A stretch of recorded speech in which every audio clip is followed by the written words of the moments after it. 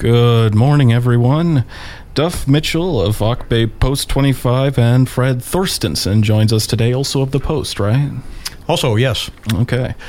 So you've come down today to talk to us about a special dinner later this week on National Guard Day. First things first, when did it start? When did National Guard Day start? Well, National Guard Day started with a proclamation from then Governor Sean Parnell 11 years ago, and he officially made it July 30th of the every year, Alaska National Guard Day. And we've been celebrating it ever since. Juneau kind of took that and said, hey, we've had a lot of veterans that served in the Guard that, especially at that time, had just come back from tours in Iraq and Afghanistan. And we said, hey, what a great way of just having a thank you for your service event. And it's kind of grown. It started out with one hut over there at Sandy Beach and kind of sprung from there, and been very supported by the business community over the years to, tell folks, hey, we really appreciate you, serving your country and state, and it's a nice thank you for your service dinner. And so it has grown from there quite a bit.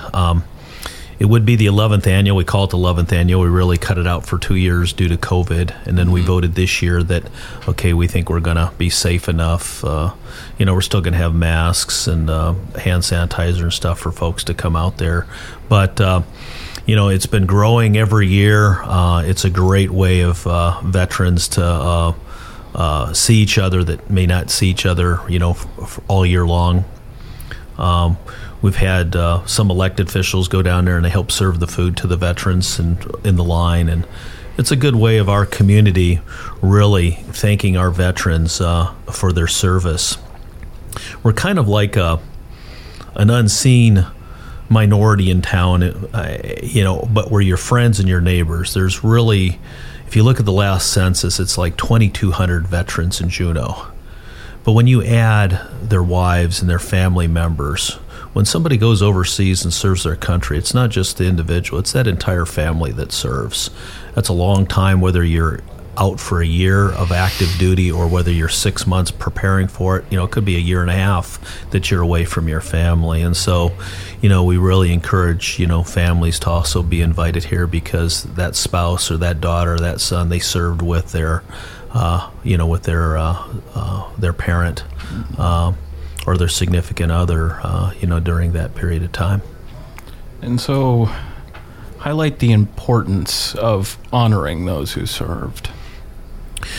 Well, there's been different times in our history of how veterans have been slapped on the back or thanked. Some of our Vietnam brothers weren't always given a cordial welcome when they returned, and people didn't want to hear about it. And,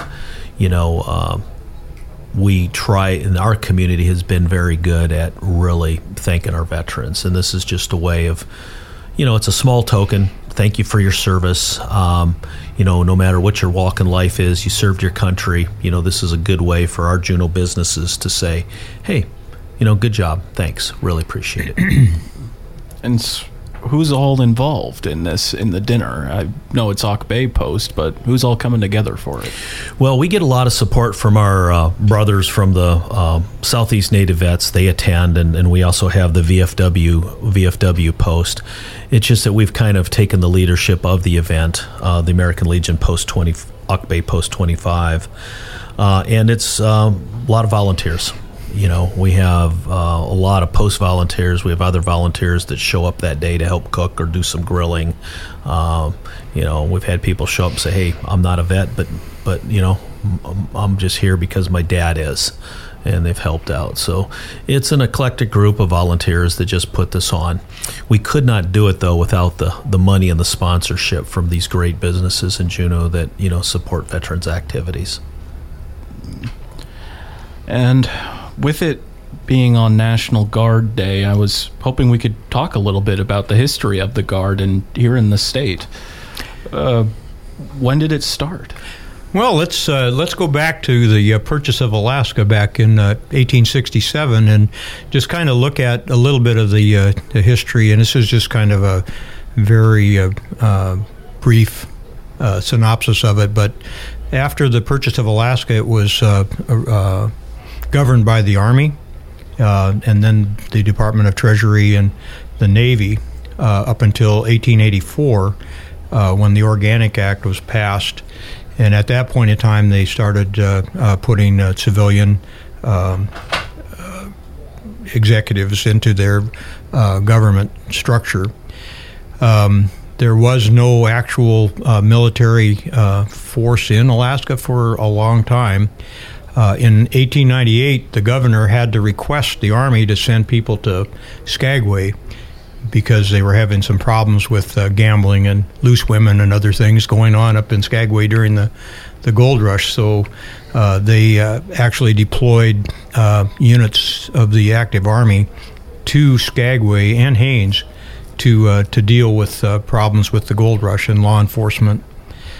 The state continued to ask for its own National Guard and Reserve Force. Well, at that time, we were a territory, right? Or the territory. Excuse me. Yeah. We were a territory till 59. Because who could have the governor called on? Nobody. Yeah. So anyway, in 1939, the first National Guard unit was formed in the state or in the territory of Alaska. And that was the 297th Infantry, and had one company in Juneau, one in Ketchikan, one in Fairbanks, and one in Anchorage. That unit was activated in 1941 to serve in World War II. The units from Anchorage and Fairbanks went to Anchorage to train, to be deployed. The Ketchikan and Juneau units went to Fort Chilkoot up in Haines and trained there. The unit never was deployed together. It was broken up with some of the soldiers going to serve in the Aleutian Campaign. Some were served on building the Alcan Highway, and others actually were deployed to Europe. That unit was redesignated as the 208th Infantry in 1944 and deactivated in 1945 at the end of World War II. The one that went to Europe? The entire unit. Oh, the entire unit. Yeah, that was brought back together and deactivated. So then there was no Territorial Guard until 1949. In 1949, they formed 2 scout battalions in Nome and Bethel. And then in 1950, they formed 2 more traditional battalions, one in Anchorage and one headquartered in Juneau. In Juneau, it was they retained the flag of the previous unit. They were designated as 208th Infantry. Over time, the organizational structure of the Guard has changed kind of to meet the national and state requirements. In the 60s and 70s, the focus was a lot on the Cold War, and so the units were structured to combat that type of a situation. A lot of our missions were state defense sites, like the pipeline pump stations, some of the airfields that were critical early in the campaign, like Galena, and then sites along the former Dew Line. So that if we were invaded, those things would be protected, right? Correct. Yeah, those were determined to be the critical facilities, and they were using soldiers from Alaska to defend those.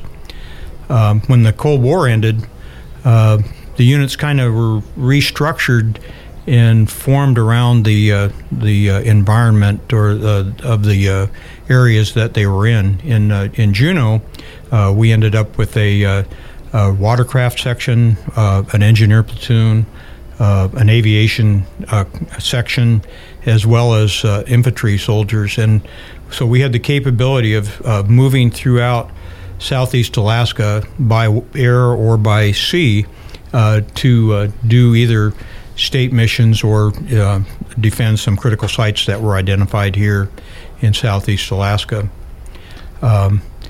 when the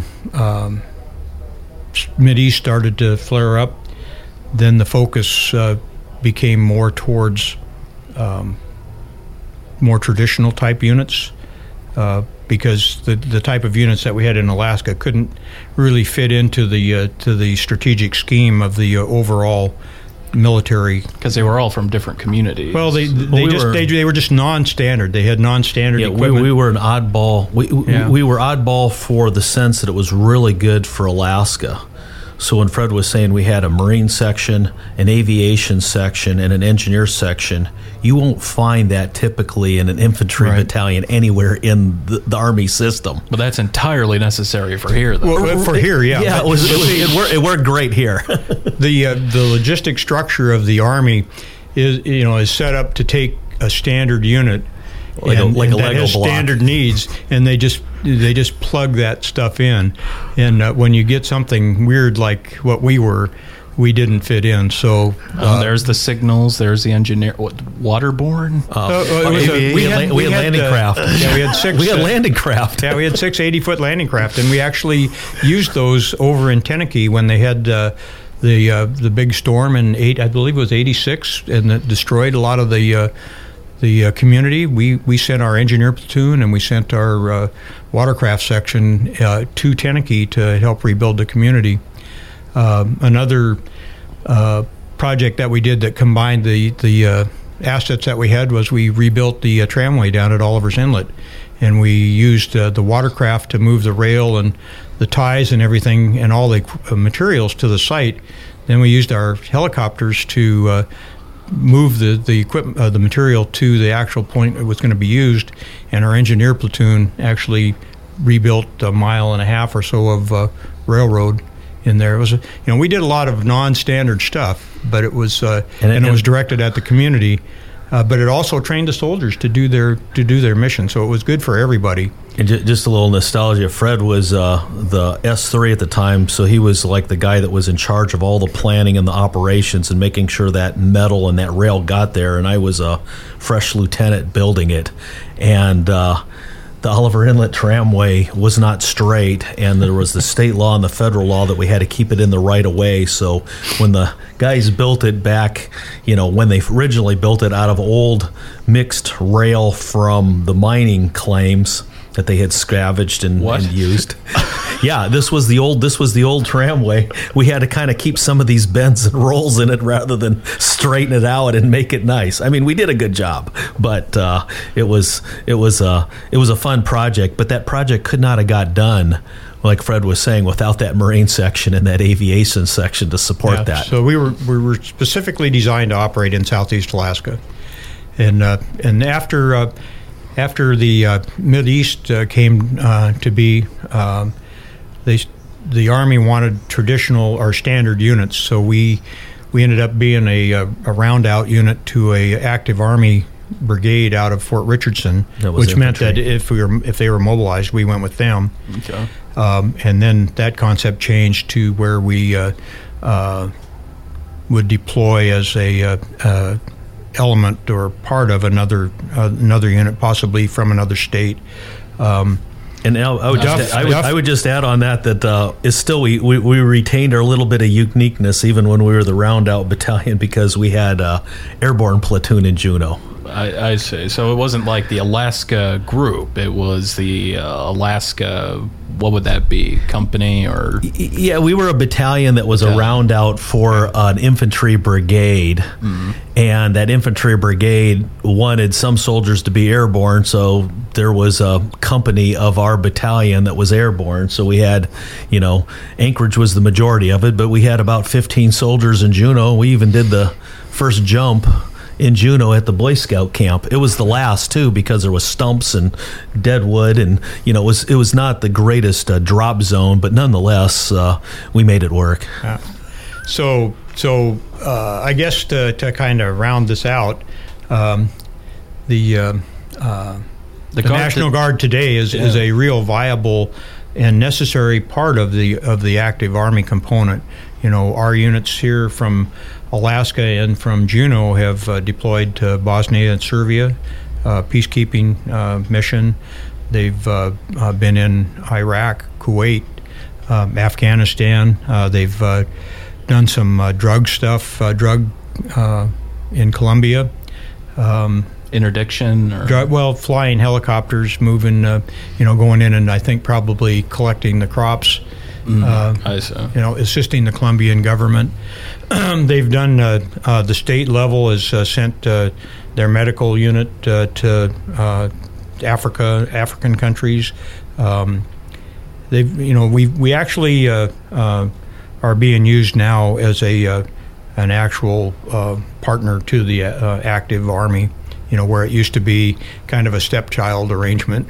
The soldiers are highly trained and pretty effective and well respected.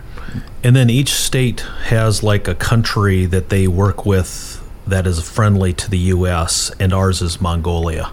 So we've had soldiers deploy and work with the Mongolian army, which is uniquely situated between Russia and China, but is a very strong ally of the United States. We just can't seem to get away from Russia. No. But the Mongolians, when the Mongolians were serving in Iraq, I was talking to the chief of defense of the Mongolian army. He says, you Americans beat us. And I said, what are you talking about? He says, it took us an extra 2 days to get to Baghdad. It only took you 6.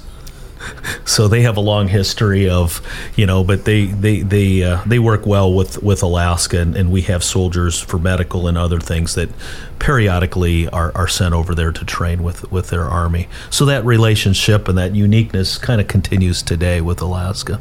I believe we saw the Guard deployed during some of these natural disaster events we've seen in the state as well. So they respond to that too, huh? Yes. Absolutely. The governor can use us. He is the state commander-in-chief. And so the Guard is different than the Army, that the state governor can call out for emergencies of any kind, and fires are a big one, floods are a big one, earthquakes are another. And so our Guard, if there's an earthquake or there's a major fire, there's a flood, you can bet that there's Guard soldiers being deployed and activated for those state emergencies. Very good. And tell us a little bit about American Legion Post 25. Well, American Legion Post 25 started in the 50s. Uniquely, a lot of the founding members were from the 208th that Fred had mentioned earlier. And our post home, I believe, came from Douglas and was actually hauled out across the bridge and all the way out to Auk Bay, which was near the end of the road at the time. And that has been our post home since the 50s. Auk Bay Post 25 was before the CBJ was a borough. Auk Bay was still considered its own community. And, it's been the historical home for, that post over the years. And it's got a lot of history. It's been fixed up as of late. We try to keep it in good repair. We meet the second Tuesday of every month, and any veteran or anybody that's interested in joining, come out there. We usually have a dinner at 6 just to shoot the breeze and to have some fun, and then we have a short meeting at 7 o'clock on the second Tuesday of every month. And it's just a good way for camaraderie, for people to get around and share stories and things with people that might have had like services or like activities when they were active. For this year's National Guard Day, though, we've got this dinner. So for those interested, why don't you share those details one more time? Yeah, it's going to be Friday night down at the Yacht Club. Doors open at 4:30 for socializing and snacks. And then from 17:30 to 20:30, which is 5:30 to 8:30, we're going to be serving dinner. And it's free to veterans and their families. All services are invited. You didn't have to be in the National Guard. We love our Coast Guard brothers, our Air Force brothers, our Navy brothers, and come on, and Marines and Army as well. So, and we even put a little insignia on the poster this year for Space Force. But I haven't met a Space Force soldier yet, and I look forward to that day. But we got a great bunch of sponsors. Gold Belt, Core For Alaska, Mendenhall Auto Center, See Alaska. Of course, this radio station always supports veterans.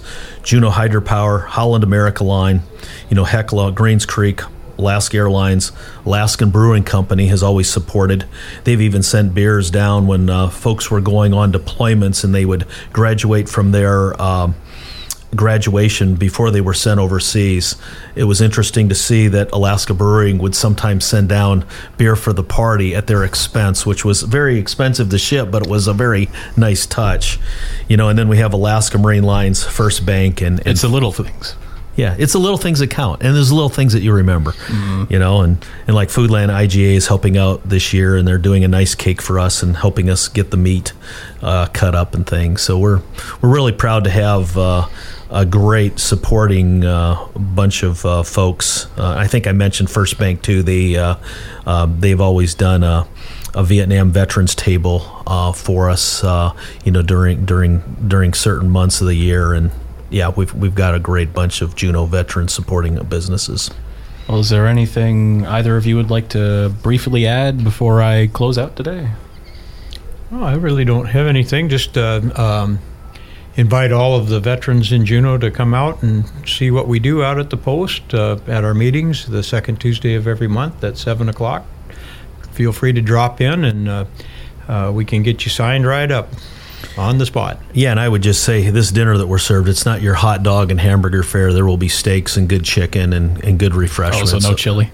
No chili this time. We do a chili feed though. Yeah, but that's for another time. But that's not for the Veterans Appreciation Dinner. Gotcha. Yeah. All right. Thanks, well, Kevin. Thank you, Duff, and thank you for sharing the history today, Fred. Sure. And thank you for listening. So, this is Kevin Allen for Action Line signing off. Have a good one.